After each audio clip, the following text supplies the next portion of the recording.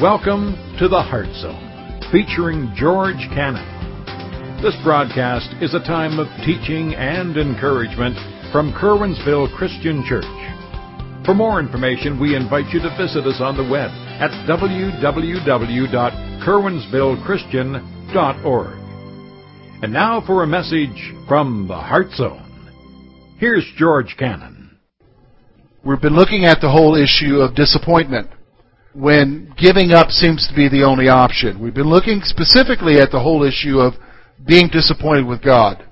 And we've looked at that issue. We've looked at being disappointed with the church. Last week we looked at the issue of being disappointed with prayer.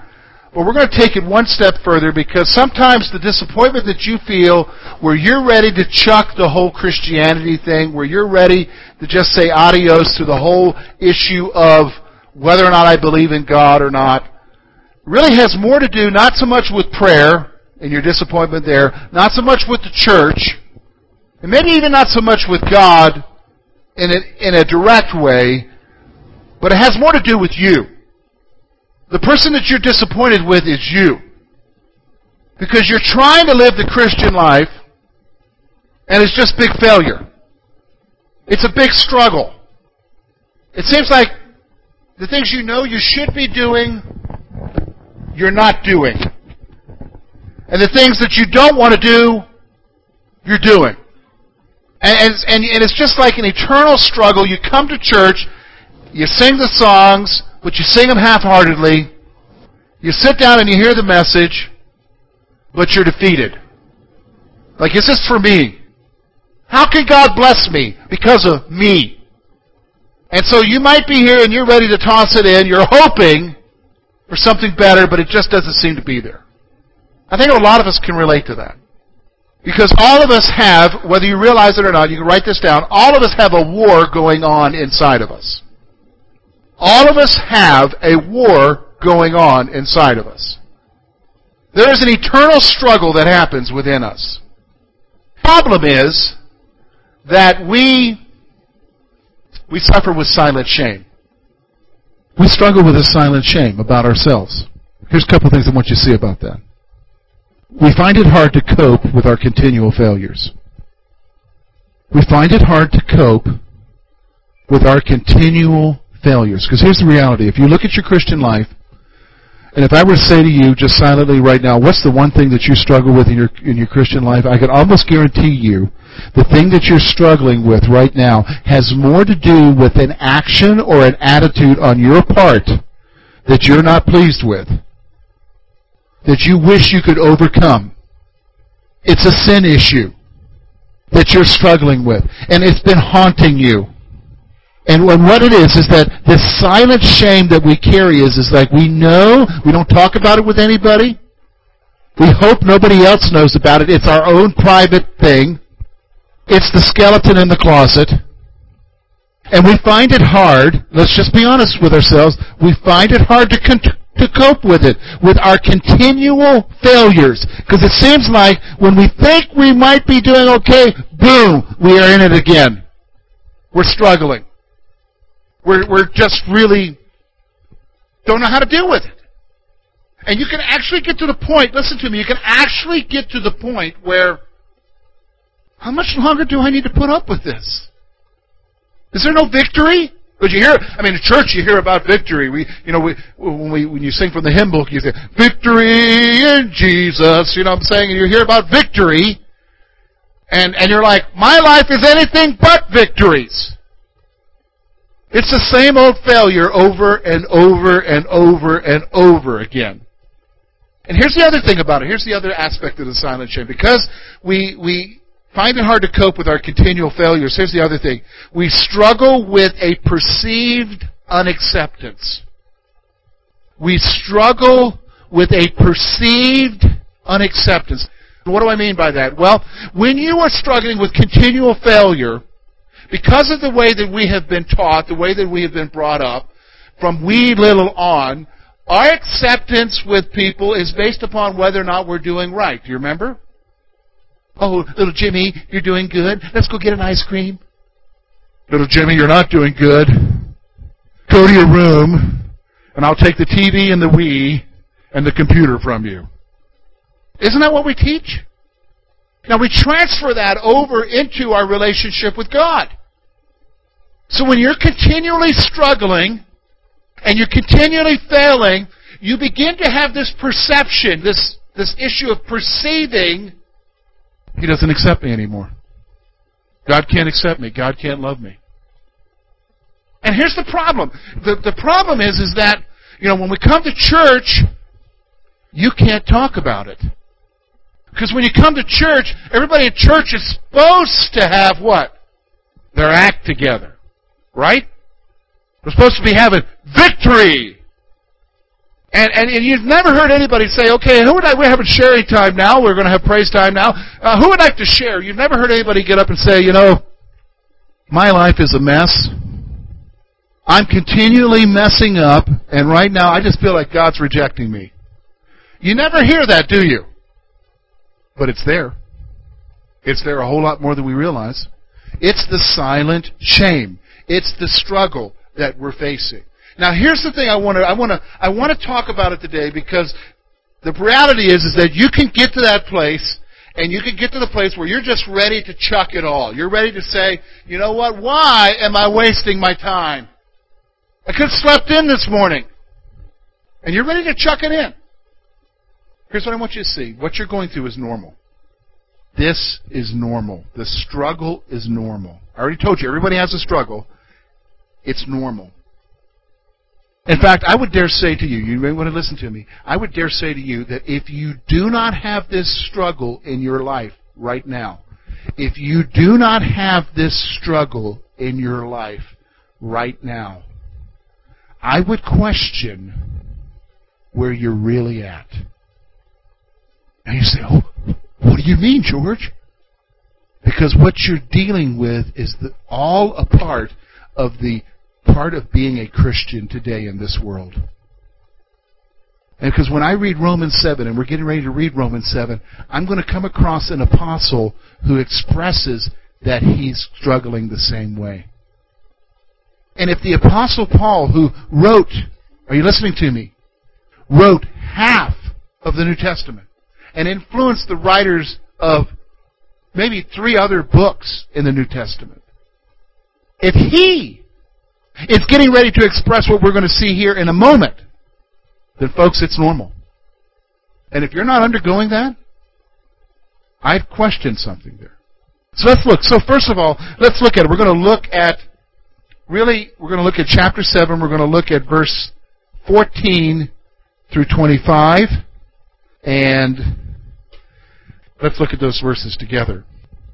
The Apostle Paul writes, "For I know that the law is spiritual, but I am carnal, sold under sin. For what I am doing I do not understand.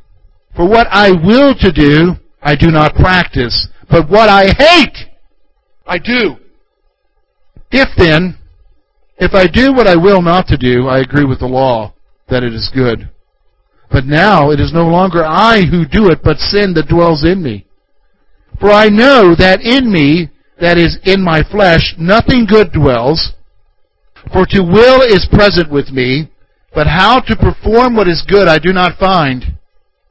For the good that I will to do, I do not do it, but the evil that I will not to do, that I practice. Now if I do what I will not to do, it is no longer I who do it, but sin who dwells in me. I find in the law that evil is present with me, the one who wills to do good. For I delight in the law of God according to the inward man.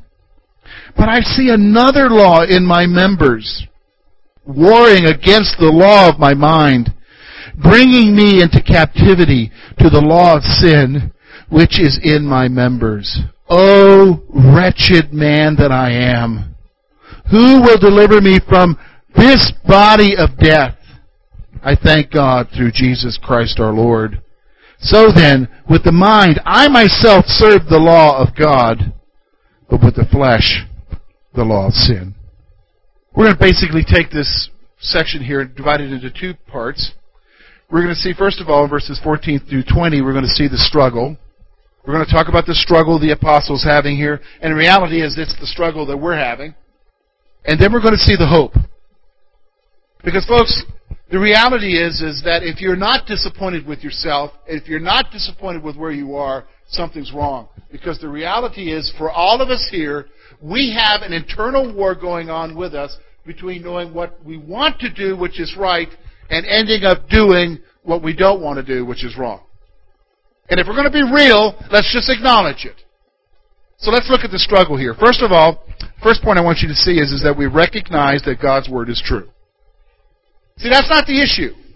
Look with what the apostle says. The apostle says, "For we know that the law is spiritual." The issue isn't that you don't have a clue about what right is.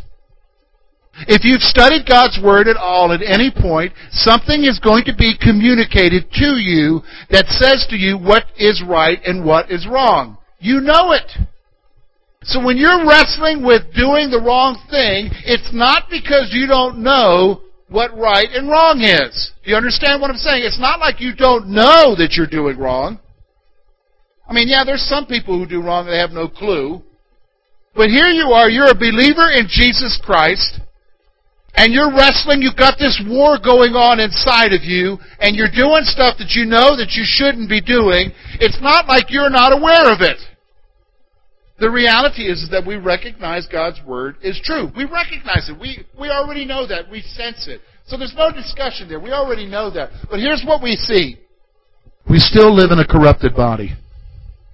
You still live in a corrupted body. See, it would be wonderful if the moment you trusted Jesus Christ as your Savior, the moment you got saved, that you were transformed, you became a new creature. You know the Bible says that, right? But that has to do with regards to the spirit of who you are. But did you notice that when you got saved, you still are in that old body? Or that young old body, if you looked at the mirror and you were young? Did you notice that? Your eye color was still the same? It didn't change. Your body didn't change. Did you notice that? It didn't become the perfect body that you wanted. Because it still had the same old desires, the same old cravings. And what you find with your body is this, that those desires and those cravings are what? Corrupted. They're tainted by sin. Well, here's the thing. Before I got saved, I trained my body in 19 years of sinning. It was trained in sinning. Some of you, that was less. Some of you, it's more. And you know what? You continue to train it in sinning, do you not? And sometimes your body speaks to you, doesn't it? It will tell you things. Did you know what I'm saying? And look, Walmart knows that it speaks to you. How do we know that? Well, have you noticed when you check out that all the candy bars are right there? Have you noticed that? I mean, it's not just one type of candy bar. There's like 50 types of candy bars there. And all the chips and stuff. Why do they do that? Because they know your body talks to you. Do you know what I'm saying? Isn't that true? If your body didn't talk to you, they wouldn't have those things there, would they? Have you noticed they don't have dietary things there, low fat, no sugar stuff there? Have you noticed that? Because that stuff doesn't talk to you. So your body talks to you. Because your body is corrupted. And that's the point. Because look what it says there in 14. "For I know that the law is spiritual, but I am carnal." The word carnal means to be fleshy, to be worldly. What does it say there? "For I am carnal, sold under" what? Sold under sin. Given over to a problem, sin. Hey, you know what? We like to pride ourselves and to say that we don't have, some of us don't have addiction issues. Well, I'm going to be honest with you. I want you to write this down. We are all addicted to sin. Every single one of you. You're all addicted to sin. Your body craves sin. Your body craves it. And so then he goes on in verses 15 through 20, and so he describes the struggle that's going on there. Just notice with me. Let's look through these verses here quickly with me. Notice what he says, verse 15. "For what I am doing, I do not understand. For what I will to do," notice what I want to do, the good that I want to do, notice what he says there, "I do not practice. But what I hate, I do." Let's go on there. He says, what then? If I do what I will not to do, I agree with the law, and that the law is good. But it's no longer me that does it, but sin who dwells in me. Verse 18, for I know that in me nothing good dwells. Look at verse 19. For the good that I will to do, I do not. But the evil that I will not to do, that I practice. What's going on here? The struggle within is brutal. It's brutal. Every one of us engages in this struggle. Now some, it's even more intense than others. For somebody, and it's a literal addiction issue, maybe to alcohol or to food, or maybe it's an addiction issue to something else. It is brutal. But the reality is we all struggle with sin. So in your area of sin, your habitual sin that you're given to, there's a wrestling match that goes on within your heart and in your mind. I know I shouldn't do this. I know I shouldn't do this. I'm not going to do this today. God help me today. I woke up in the morning. God help me today. I'm not going to do this today, Lord. Give me the strength not to do this. And when you go to bed that night, God forgive me, I did it. God, I didn't just do it one time. I did it several times. Why did I do it, Lord? How come I couldn't do what you wanted? And then what happens? You go to bed. You wake up the next morning. It's a new day, Lord. I'm not going to do it. The struggle within is brutal. It's brutal. And notice something. The words I just read to you, those aren't George's words. Those are the words of the apostle. The battle was real within him too. Can we not relate? I mean, think about that for a moment. Here's what we like to do. We like to read the Bible, and we like to read about Moses, and we like to read about Abraham, and we like to read about Jacob and Joseph and David and Paul and Peter and John. And we like to put those guys way up here on a pedestal. Those are super believers, super Christian. They have super faith. Don't we do that? Yeah, but the Bible, if you really read the Bible, it brings you back down to reality. And here we are, we're talking about Super Paul. But here's the reality about Paul. He struggles just like you and I. And it's brutal. He's describing something as brutal. Look at the choice of words he uses. He says this, that which I hate, I do. I mean, hate's a pretty strong word, isn't it? Do you think he was struggling with something? Here's the other thing I want you to see. Our best intentions fail. Our best intentions fail. I mean, he says it right in the passage. That which I want to do, what? I don't do. I don't do it. I know I need to do it, but I don't do it. Our best intentions fail. Period, folks. That's true for every one of us here. Not anyone here can look at anyone else and say, wow, wonder why they did that. Because they're like you. No, they're not. Yeah, they are. That happens to be their issue. What's yours? Do you see what I'm saying? That happens to be their issue. What's yours? The struggle is normal. The issues are different. The issues are different. The struggle is normal. We all struggle with it. The issue is what's different. So you say, okay, wow, George, wow. I mean, yeah, I'm disappointed with myself. I am ready to just throw in the towel, but man, you're depressing me. I mean, you make me even want to throw in a towel even more now, because you're like saying to me, you just basically showed me from the Bible that there's no hope. I mean, I'm going to act this way, and I don't want to be this way. I'm going to fail, and the things that I want to do, that's right, I can't do, and this is exhausting, George. Let's just chuck it in. Everybody come and let's sing a song, Kumbaya, and let's go home. No, I want you to understand something. Paul doesn't give us that picture here. He gives us a hope. Verse 21 through 25, he's going to give us a hope here. He's going to speak to us and give us a hope in the midst of our disappointment, in the midst of the struggle that we're all in. And this is where I want to spend the rest of my time, and hopefully I can gather your thoughts here. Look with me, verse 21. He says this, I find then a law that evil is present with me, the one who wills to do good. For I delight in the law of the God according to the inward man. But I see another law in my members, warring against the law of my mind, bringing me into captivity to the law of sin, which is in my members. O wretched man that I am, who will deliver me from this body of death? Look what he says.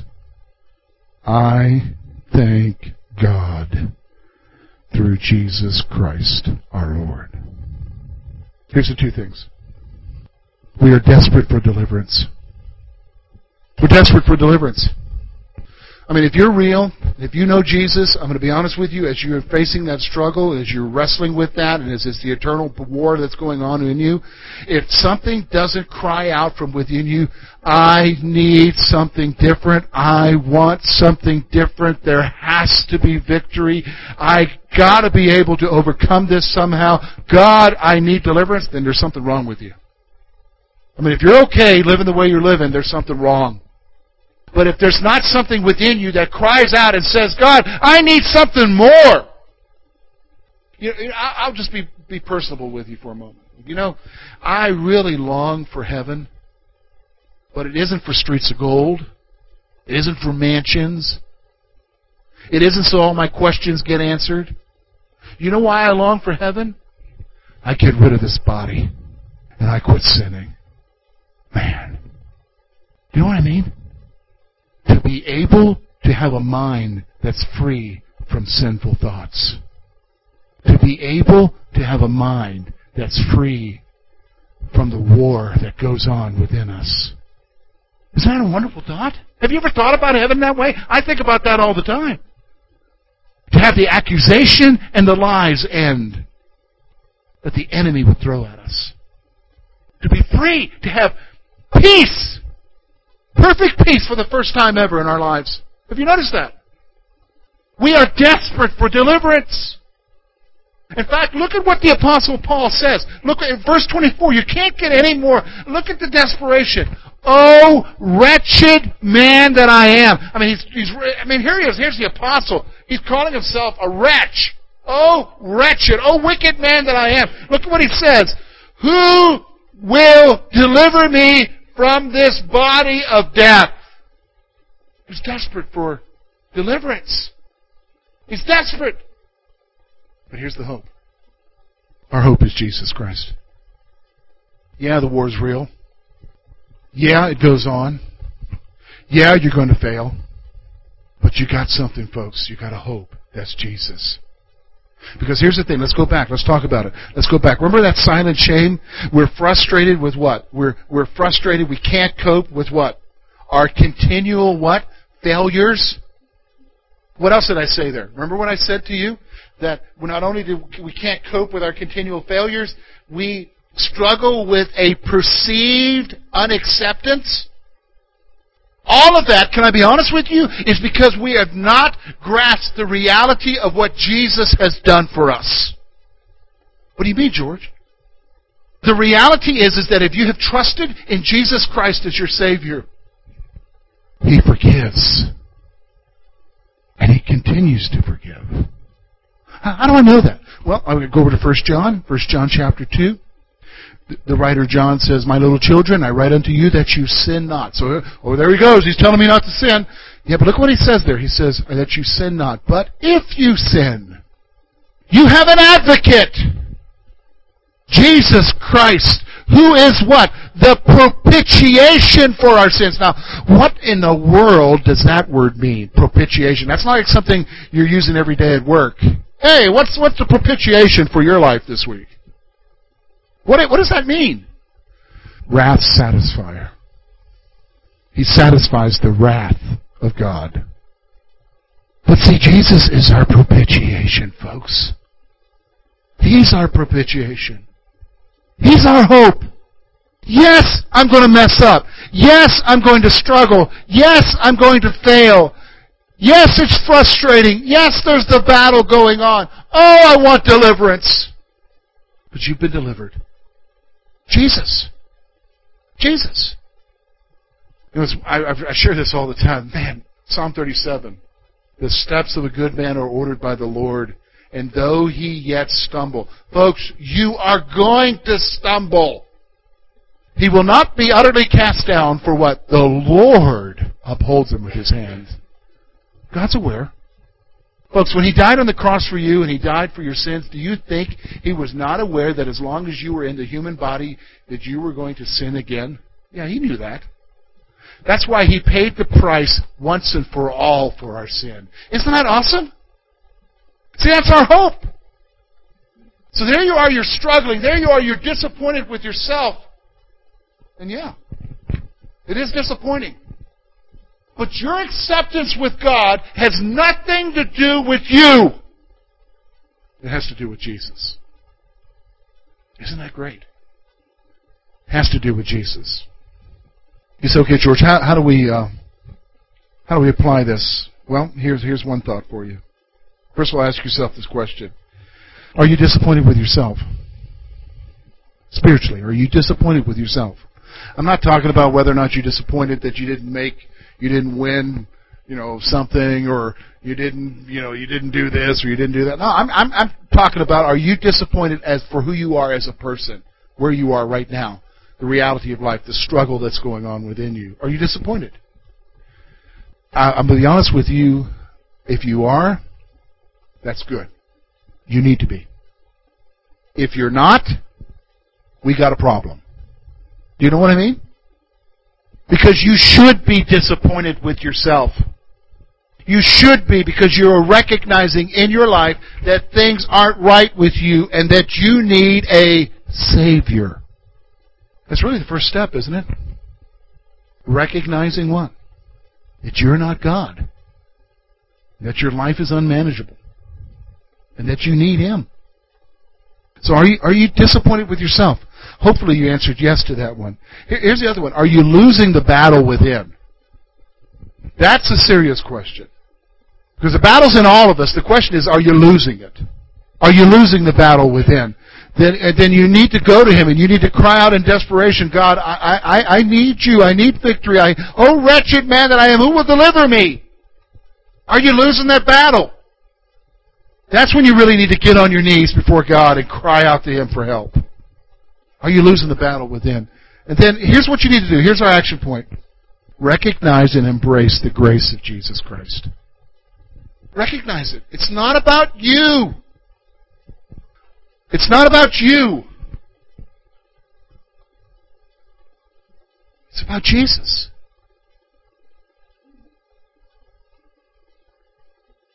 It's about Jesus.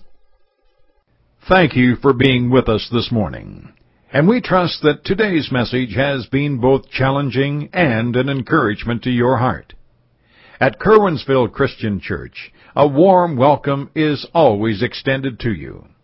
We're located at 700 State Street, Curwensville, Pennsylvania. For more information about our ministry, please visit us on the web at www.curwensvillechristian.org. Now, on behalf of George Cannon and the entire church family, we hope that you will look to the Heavenly Father in all that you face this coming week.